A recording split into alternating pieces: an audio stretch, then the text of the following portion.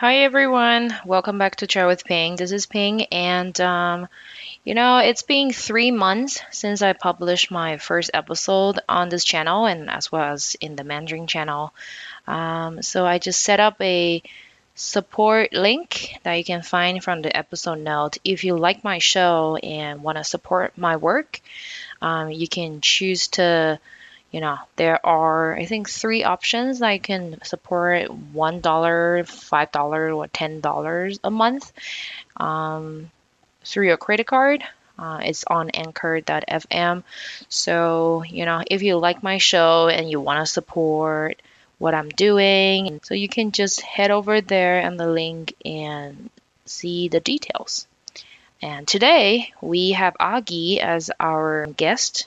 I didn't edit a lot of it because I just want to remain authentic. A lot of times that, we were actually thinking with the questions and to recall our experiences as medical interpreters. So I hope you enjoy it. Let's get started. Welcome to Try with Ping. This is Ping Robert, and in this podcast, we will cover a range of different topics from culture, languages, and underrepresented stories. Join me with a cup of chai and listen to these stories. Hi, welcome everyone. Welcome back to Chai with Ping. Well, I don't know what happened to my mouth because sometimes English just doesn't flow through my mouth. But, being an interpreter, I have a very special guest today. She is actually my medical interpreter coach, and she just taught me so much about medical interpretation, and I just love her personality and as a friend. So that's why I invited her today to come to my show and chat about the interpretation industry and also her experience as an interpreter as well as interpreter trainer. So let's welcome Agi. Hi, everybody. My name is Agi, and yes, I'm with Colorado Language Connections, and I've been doing interpreting for several years. And yes, I taught Ping and and the rest of interpreters with medical interpreting course, and I truly enjoy it. Thank you so much for the introductions. Agi, you told me you're from Indonesia, right? Yes, from Indonesia. Yes. And when did you come to the U.S.? So I came to the U.S. It was back in 2004 for college. What did you study? I studied marketing. Ooh, okay. And tell us a little bit about how you get into the interpretation industry. You know what? That's a very good question. The thing is, I didn't even know that interpretation was a profession. Back in Oklahoma, I helped my community translating, between provider or other public service provider. Public service agency, when they need help, because some students, like, they brought their spouse, and their spouse normally don't speak English, so they need help. And then their husband, their spouse, usually take classes, and then, they cannot accompany their wife for medical appointments. So usually when I have time, I help them accompany and I translate. Looking back, and I thought to myself, like, I could have start charging people because I did a lot of interpreting. I'm kidding about that. You should. And then when I moved to Colorado, that's when I, look for a job, and APDC called me, and, they said, we received your resume. We have this opening. Are you still interested? Of course, when I apply, I also, learn about, what kind of a job it is. So it was, marketing, and then doing some analysis, for a translation department. So I studied a little bit because I want to be good. I want to succeed during interview, and I want to get the job. And I learned so much that translations, interpretations, it was such a huge demand. People need translations. People need like there's like a huge community that actually like need help when it comes to speaking with doctors or with police department, or with other human service agency. And then I just want to clarify the difference between interpretation and translations. I'm sorry, I shouldn't like mix up like between those two, but translations in our terms is for written, and then interpreting is for oral. So I just want to clarify. Yeah, thank you so much. Yeah, that was clear. I think a lot of listeners who don't have any understanding around interpretation or translation will really benefit. And so what kind of people would need interpretation that, for example, when you encounter those people, is it just hospitals and police departments? Oh, no, I mean it's more than just police department or hospitals, but also like public school. The thing is, public school, like they have parent-teacher conference, where the parents meet with the teacher and then talk about like how the kids are doing at school. And then the thing is, teacher want to explain to the parents, well, this is how your child is doing. And the problem is sometimes it's just like really hard when trying to explain to parents when the parents don't speak the same language. Human services, clinic, etc. I mean, legal, like law firms, they also need interpreting. Religious institutions also need interpreting. So anything that, require interactions with like non-English speaking audience or people, then they need interpreting most likely. Yeah, and like it's probably a lot of times beyond our imagination, because like if we actually speak the local language, then we might not be using that services. But like I know that a lot of people use interpreters in the court. Yeah. And or like advocacy departments, like when they're trying to support victims of anything, like that's also when we come in. So then how has your experience been? Because it's been quite a few years now, right? Right, yes. I'm just going to be honest. When it comes to interpreting, when my office requested me to interpret, like them, it's like I go outside and then, to interpret for the patients and doctor. There's several interpreting that I actually like respectfully decline, and that is court. Anything like legal and court, I respectfully decline. So, I mean, outside that, like, for human services, for medical, for public school, for education, for medical, I'm willing to do it. And I can explain to you why. Because when it comes to legal and court, there's so many vocabularies. And we're not talking about like, interpreting from English to Indonesians and vice versa. But also when it comes to interpreting, we also need to understand, what does it mean, And then that can compromise the quality of interpreting if the interpreter, we don't even know what that means. So it's always good, to continue learning about like new vocabulary. Sorry, I know that's a little bit off track. No, that's totally fine. I do understand we do have limited vocabulary, like medical field and legal fields that are totally different. I wouldn't be comfortable going to the court as well, especially when it's a serious case. Yeah. But have you been to the court? No, not yet. And I never been to the court. I think you have, right? With the victim assistance, my understanding. I might be wrong. Like I thought I thought you've been to the court. Well, I haven't been to the court, but I worked with the police one time, two times.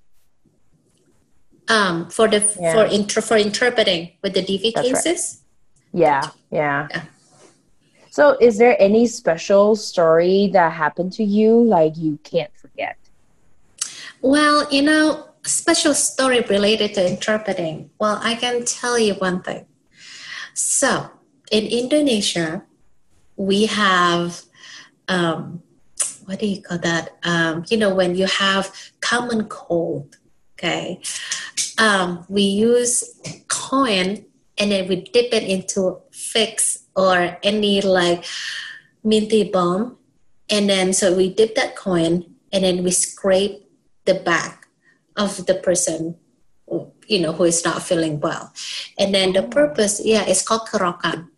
Basically, we scrape that. I mean, we don't scrape, but, kind of like make like a zebra line.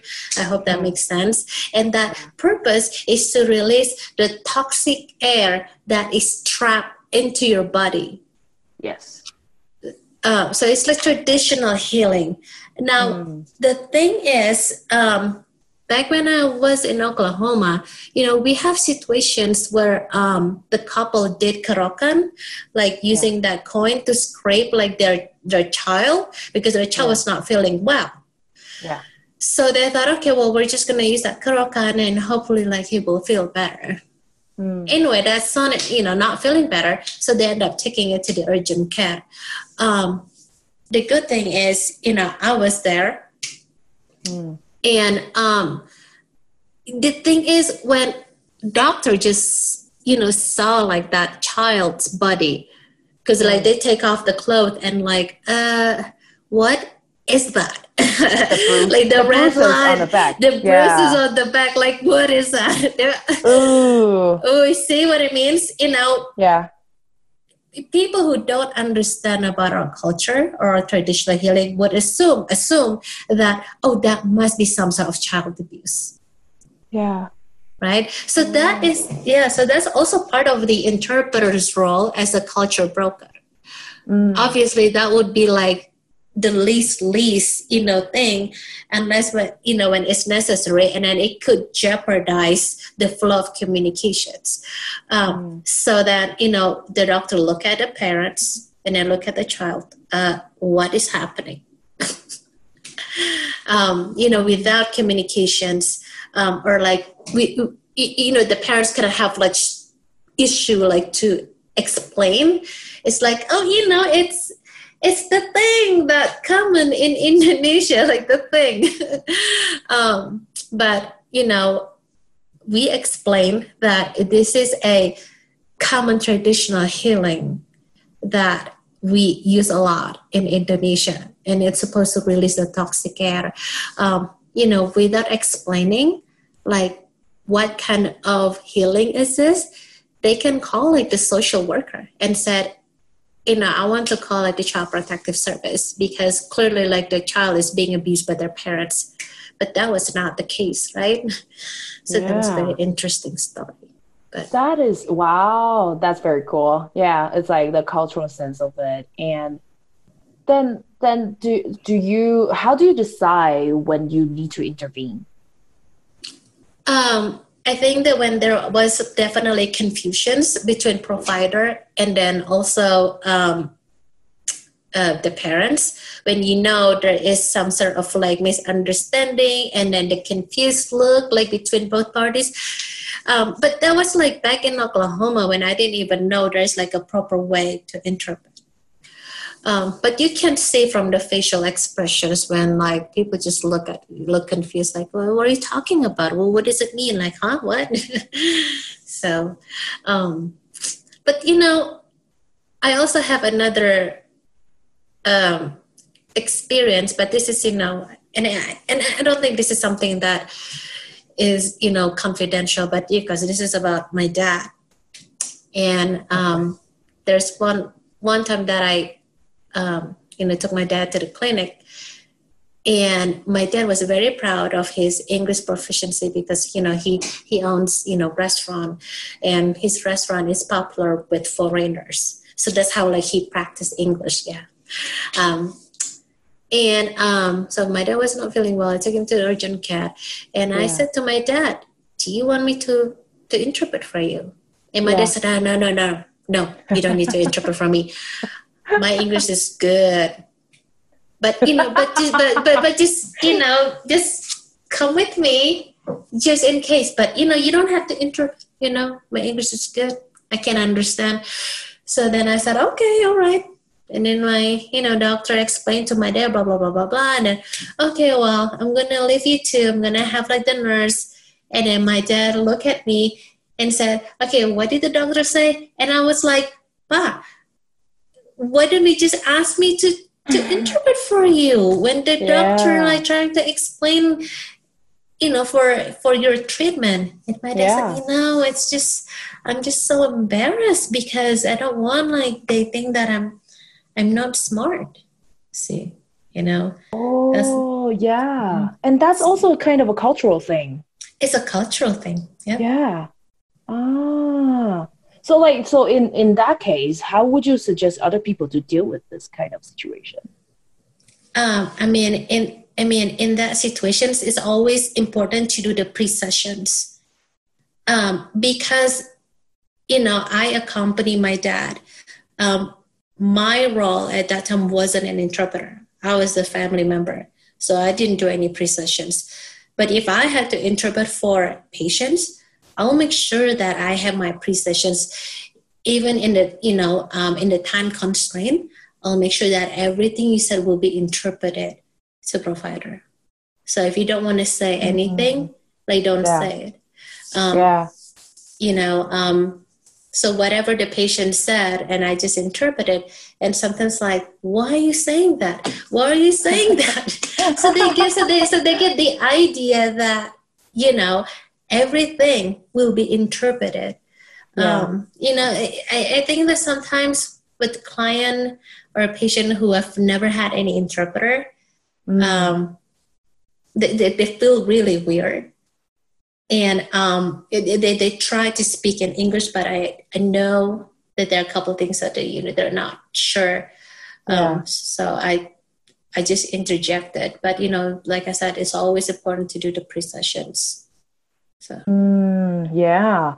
I remember like there was one time when I was interpreting for a couple. And so the wife was because I am from Taiwan, so I have a different accent than from the people from China. So like we kind of distinguish each other pretty well, pretty fast as well. And so this wife then she just kind of suddenly asked in a group conference and said that, "Are you Taiwanese?" in front of a lot of people, but we're having a group conference. So I'm like, it's like even when the pre-session was done, but the client might not take it to the heart. So I just try to be very neutral. I said that, the client is asking the interpreter if she is from Taiwan. And so the interpreter would like to answer yes. And then I went back to the client in Mandarin. So it's just like, and it was a very funny situation because the wife suddenly realized that she should not be asking that question. Right. Yeah. Yeah. and then it's also like, have you ever been in a situation like the family members could be more than one? And so everyone has an opinion. How like what kind of situation was that for you? I have in similar situations. Usually I just use my hands to kind of like navigate.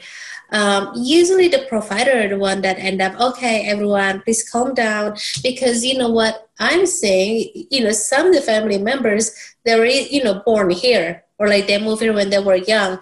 So I think that they have like opinion, and, they can communicate, no problem at all. But they're also creating like disruptions. So usually it's the provider who, end up telling people that, okay, everyone, please, take your turn. But if the provider didn't say anything, then I just raise my hand. The interpreter is having a hard time to interpret when everyone is speaking at the same time. Because imagine that, like, people just like giving their opinions. Well, how can I interpret as the interpreter? Yeah, and they will have like a lot of side conversations, especially.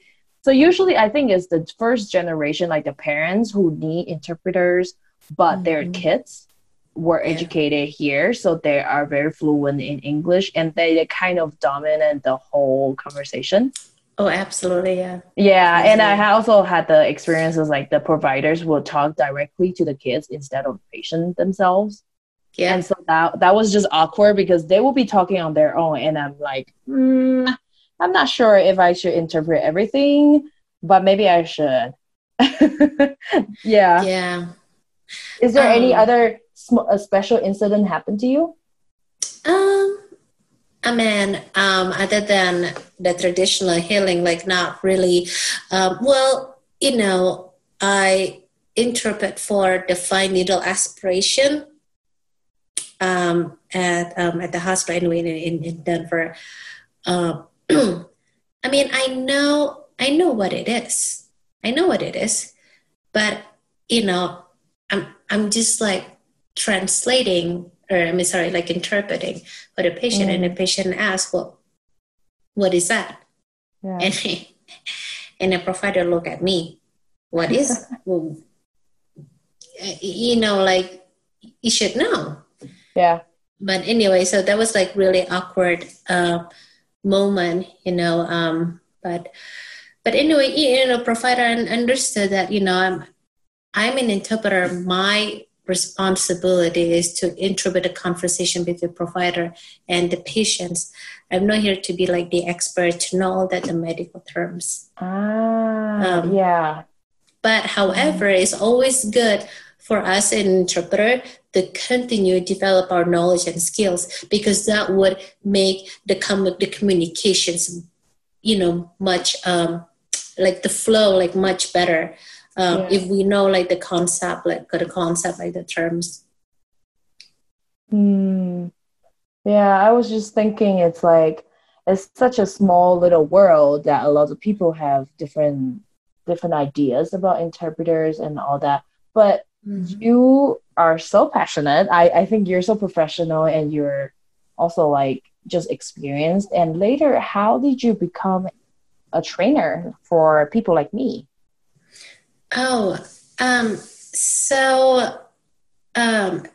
My department has an opening for trainer, and at that time they were looking for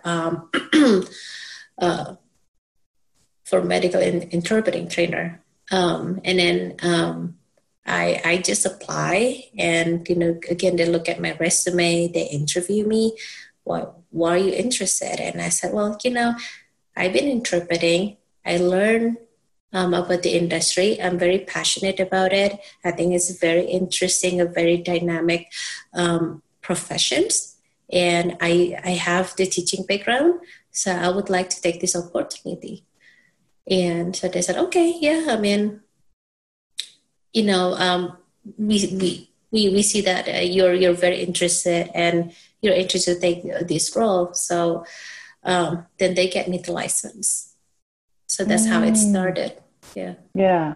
Did you know all the stuff that you were teaching before becoming a trainer? Before I became the trainer, I also took the course. For Bridging the Gap medical interpreting course. So I already have that, the foundations. I also, you know, Google research, you know, online for more medical terms, for more about interpreters, ethics, and, you know, stuff like that. Yeah. Because it's like when I went to the training and I was like, what? Because we basically went through the whole systems, like in our bodies. And then I was like, oh, Aki, you're so cool. You know every part of the body and like the functions and the most common words of every organ. And I'm like, right now I still go back to check that booklet and all that, because like I don't remember everything when I don't use it every day. Yeah, how did you remember all that? I think that teaching helped me remember. Like, you know, telling to other people helped me retain the information. I know it sounds so crazy, but for me, if I want to remember something, then I usually try to explain to other people. And sometimes I just explain to my siblings and to my parents, and they would be like, why are you telling this to us? during family conference. And I said, well, because I just learned something new and I would like to remember. But of course, they just roll their eyes, but that's okay. That's okay. It's okay. It helped me to remember. But yeah, so that's how I keep all the information. And the more you do it, like repetitions, makes things a lot easier. Was there times that you translated wrong things or interpreted wrong things? Yeah. Yes. Tell me what happened. So when I interpreted wrong, so there was that patient who have a large gland on her neck.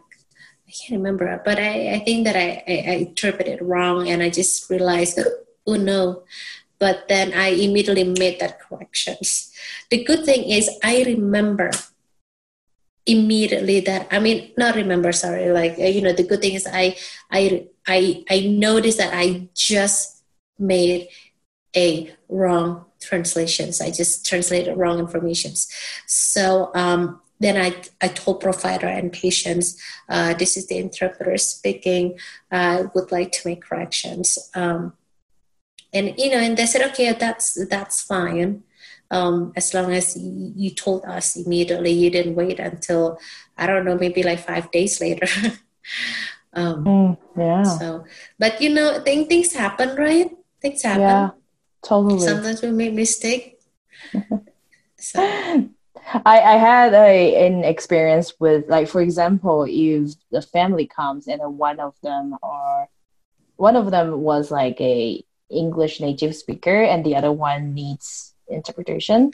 And so then when I'm interpreting, and then the native speaker kind of corrected me. And I was, for example, this patient will say, like, I have like kidney stone removed.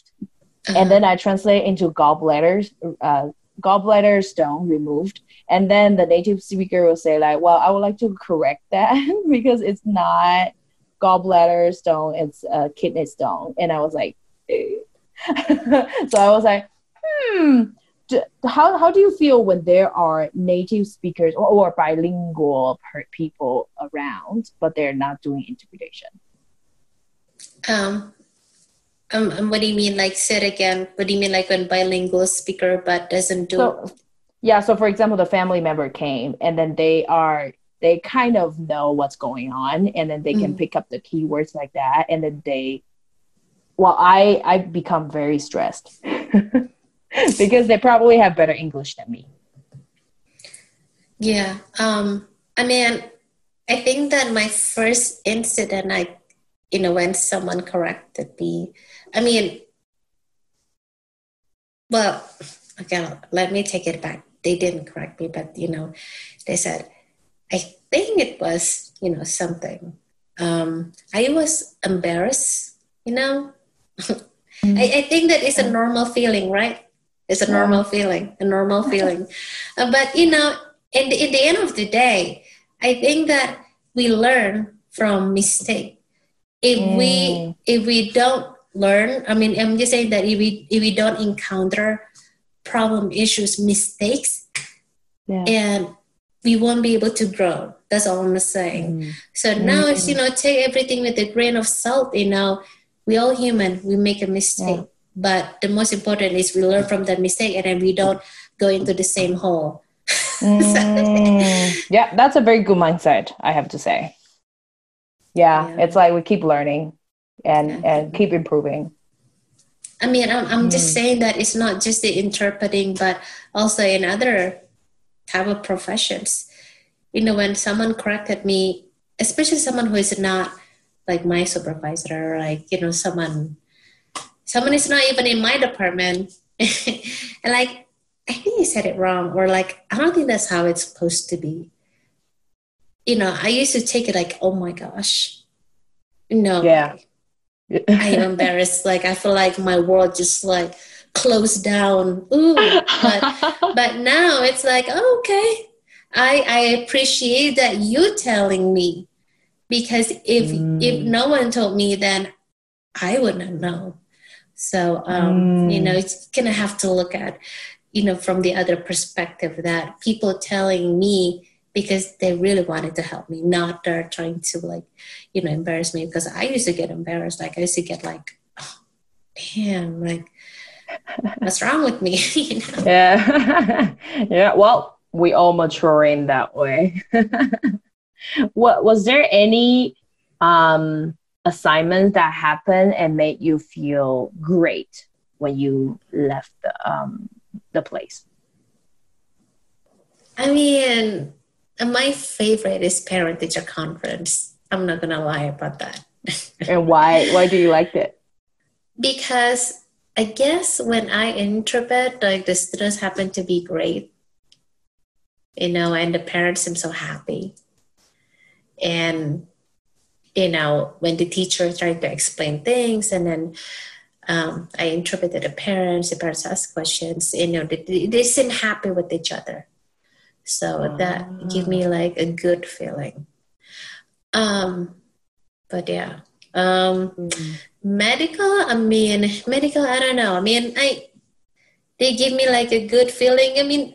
I think that all appointments give me a good feeling, but when it comes to medical appointments, sometimes the appointments, the health issues, they like kind of make me sad in a way, even though, just like come back for follow up, but for cancer patients, and I, kind of feel really bad, even though, like I feel good because I think that they have successful communications. But, yeah. Yeah, but the actual sickness isn't. The actual sickness, yeah. Yeah.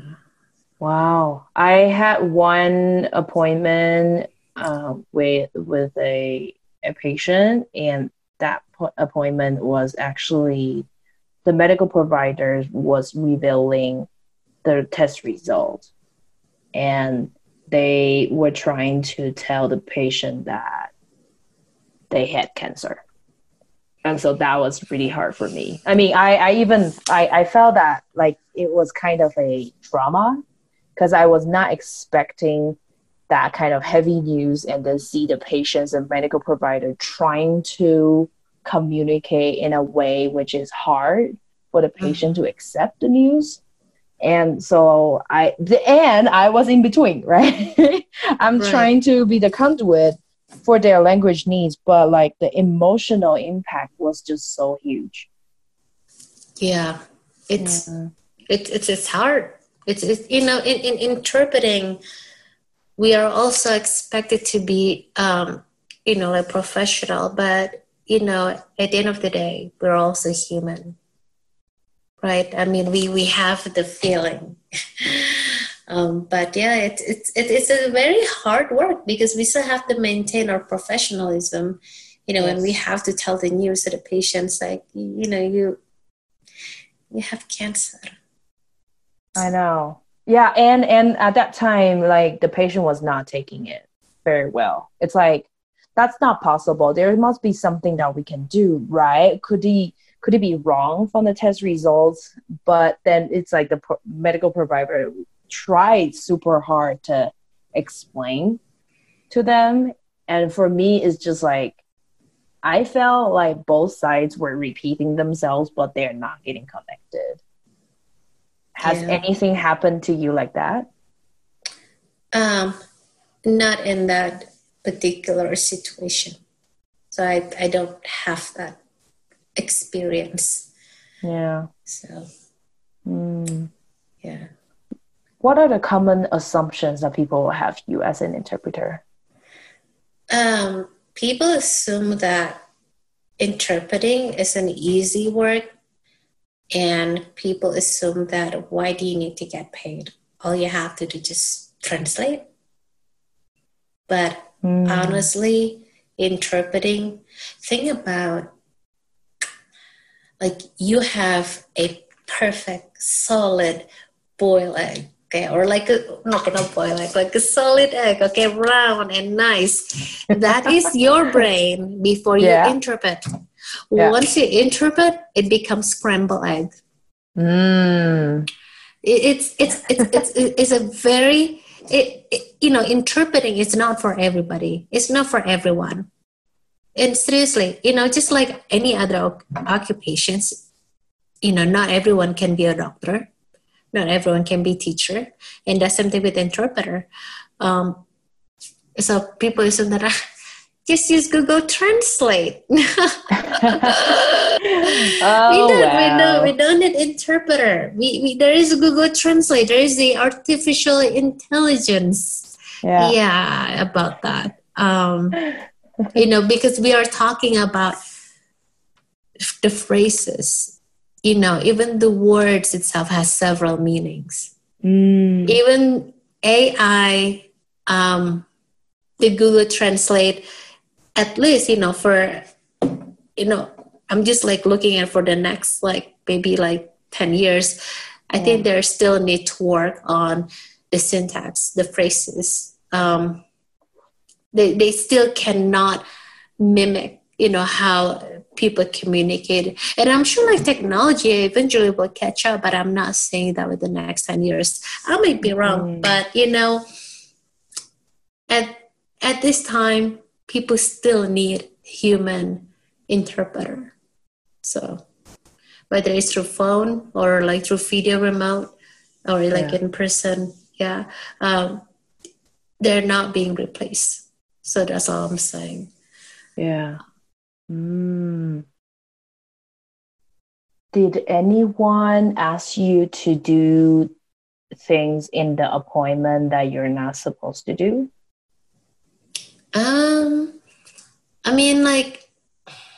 Based on my experience, most appointments, when provider just left the room and then they let me with the patients. I think that's something they probably were not aware or they didn't know that we're not supposed to be left alone with the patients. They just said, I'll be back, let me get the chart or let me get something, blood works and things like that. Then I usually just step out. Oh, okay. Because I just don't want patients to say something to me. Then, later I would be I don't think I want to hear that information, or something that is very sensitive. I would rather provider or someone, from the medical team be present when I interpret. Yeah. Well, I had patients asking me to take things or ask things for them. So, for example, if a patient is in a bed and they want to call a nurse or something, or get some food or something like that, then it's they will ask me to do that, and I'm I'm not supposed to do that for you. But it's awkward. I have to tell you a really funny story. Okay, go ahead. Yes. It didn't happen to me, but one of my dear friend interpreter, so interpret for the patient, and then the patient is elderly, okay, and then I think that she lived by herself. So anyway, and then she asked the interpreter to take her the King Supers to buy some grocery. I know. What? Yeah, to buy some groceries. And then the interpreter thought, oh, that's probably part of my job. And then, okay, well, just, collected the mileage and then give it to the agency. And after the agency, what is this? And then the interpreter said, because I took the patient to King Supers, she need to get some grocery item. This is my mileage. We do not reimburse mileage. Yeah. Wow. Yeah. Wow. What are the common things that the patients or the providers usually... Okay, let's focus on the patients. What are the common things that the patients wouldn't know usually, and then they ask interpreters to do? I mean, in my situations, I mean, usually like patients just ask like where I'm from, but like which part of Indonesia, but they never ask me something that's like really, or something that are like, oh, can you take me to the grocery store? I guess I must be lucky.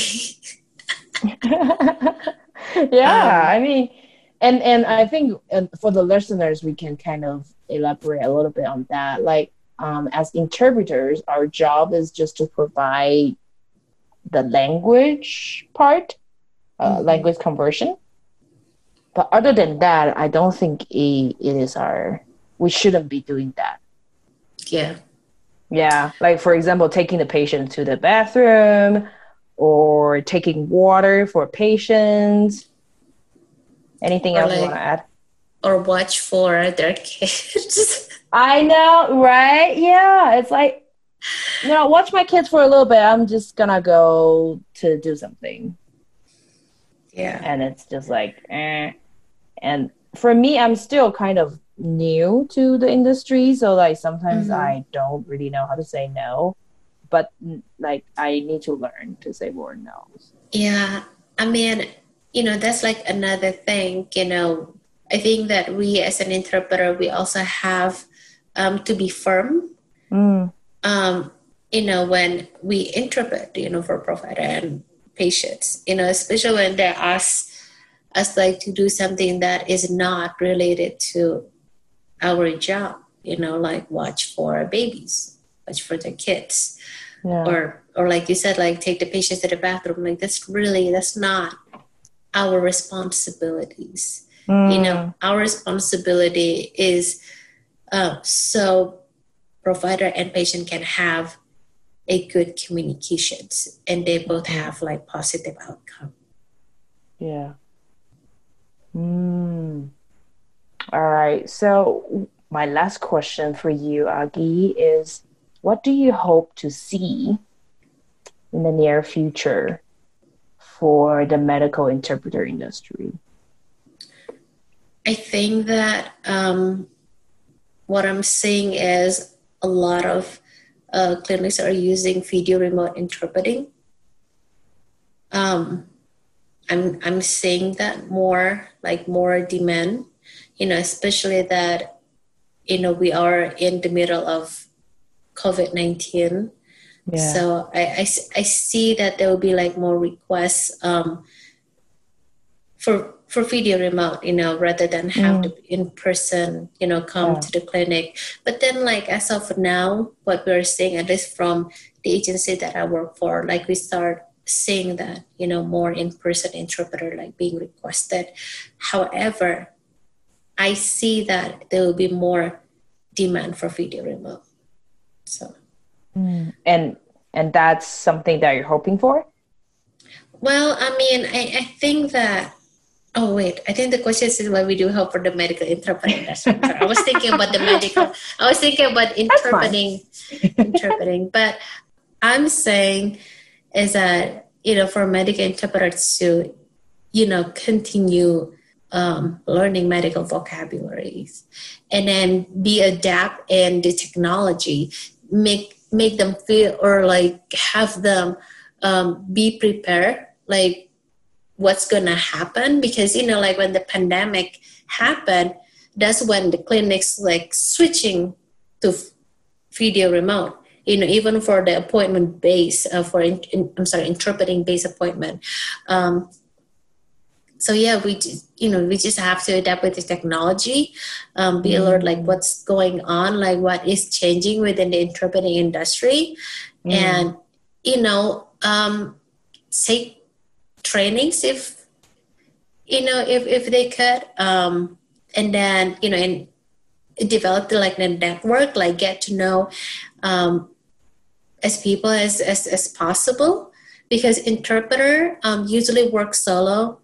And sometimes, when we work solo, we can feel isolated. So sometimes like it's always nice to have like the system support, the people that also in the same profession. So like join associations and things like that.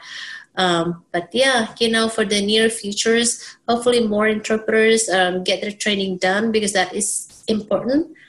Just because like someone that have, major in biology, that doesn't mean that the person knows how to interpret the correct way. And it does make a huge difference. People can just research online and now, okay, I guess that's how we're supposed to do it. But there's a difference between reading online versus actually have the practice. So if, for any bilingual speakers who are interested to become a medical interpreter, I encourage them to get their training done. If they could find a training that allows them to practice on site, because it does make a huge difference, like between online and in person. I guess I'm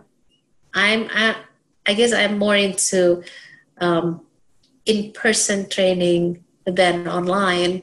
Although the agency that I work for, we offer live webinar, and then some people do like it, but I personally think that when it comes to learning about the foundations of interpreter, it's always good to find training that allows you to practice on site, with other interpreters or other bilingual speakers too.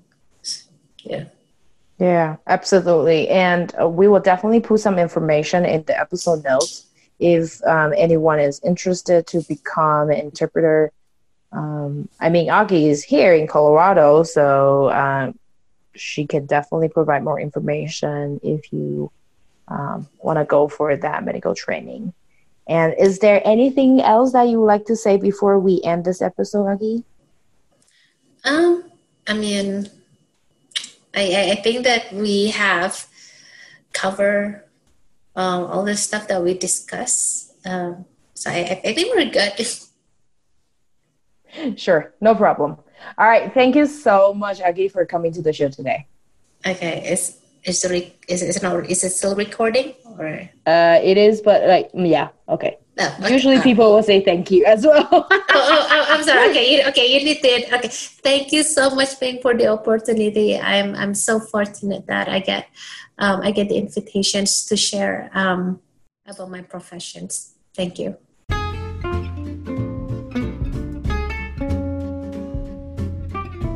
Thanks for listening to Chai with Ping. Let us hear your voices and stories. Please share this episode, like and follow us on Instagram at Chai with Ping. You can also email us at chaiwithping@gmail.com. Till next time.